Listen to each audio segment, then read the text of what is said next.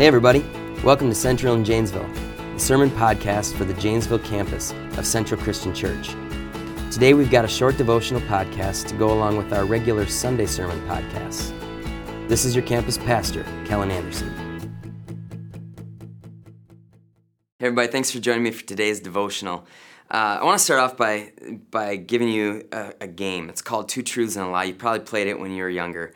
But I want you to see if you could figure out which of these is a lie from my life. First one, I spoke at my high school graduation.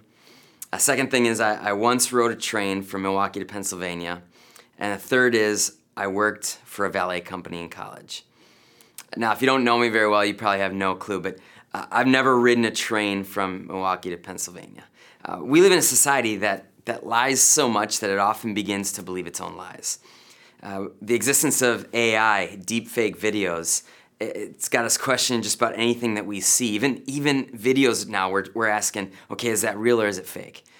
The media covers news in a biased fashion to the point that we take everything with a grain of salt. We only believe it if people that we trust actually believe it. And because of all this lying that goes on, sometimes we try to really make people believe us by emphatically stating how truthful we're being. We use these things called oaths.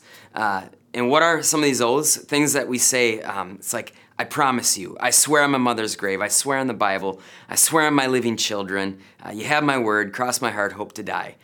In Jesus' Sermon on the Mount, he discusses the idea of taking oaths. And we're looking at Jesus' Sermon on the Mount. We've been looking at that through a number of these devotionals lately. And what it boils down to is this. Jesus really wants his followers to be so full of integrity and honesty that they have no need to make oaths, because everybody knows that they're just honest. Matthew 5, starting in verse 33, Jesus says this, "Again, you have heard that it was said to people long ago, 'Do not break your oath, but keep the oaths that you've made to the Lord.'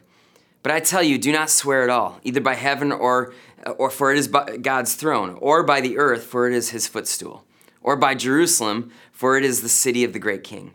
And do not swear by your head, for you cannot make even one hair white or black. Simply let your yes be yes, your no be no. Anything beyond this comes from the evil one." Now, let me explain a little bit what's going on in this passage. The Jews would take a lot of oaths and swear by all kinds of stuff.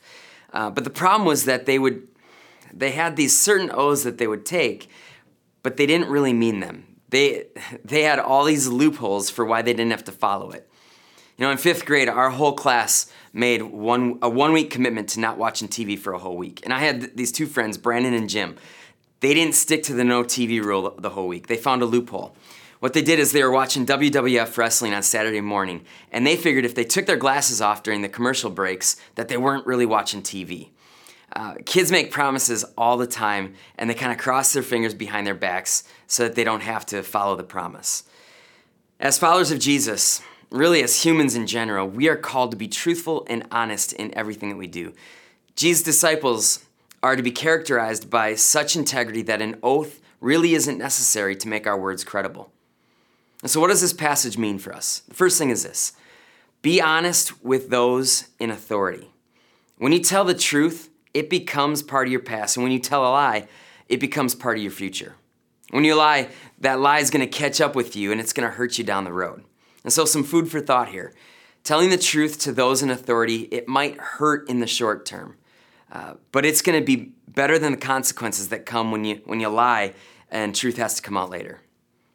You have to fight against this inner save yourself mentality that we all have.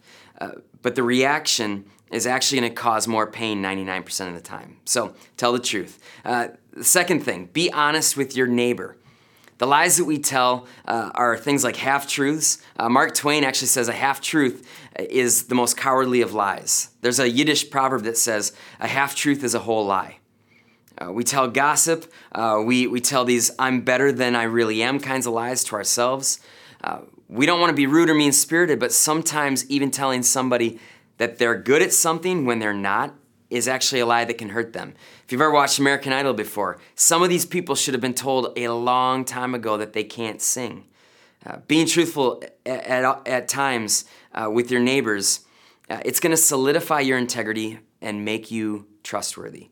And then the third thing is this: be honest with yourself. The worst lies that sometimes we tell are the ones that we tell to ourselves. They keep us living a life that we can't live up to. Important honesty with yourself is things like telling yourself that you are not your own ruler.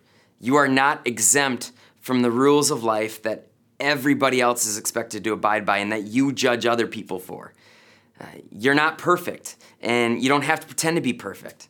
Accept that you have faults and simply try to become better. See, honesty is the beginning point to real repentance. You can't become better without being a person who's honest in regard to how you have already failed. And so today I want you to consider how honesty can be better used in your life. Have you been honest with God in your life? Have you put God number one? Are you honest with people in authority? Are you honest with your peers?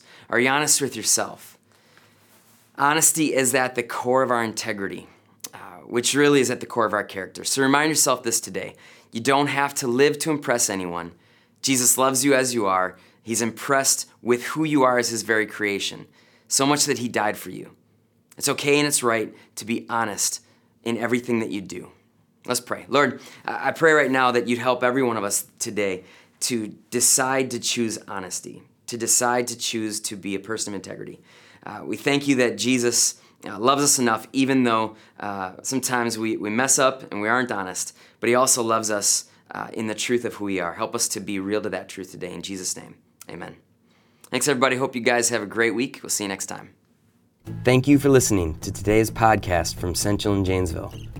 Be sure to subscribe to the Central in Janesville podcast to keep up to date with each of our teachings. Thanks.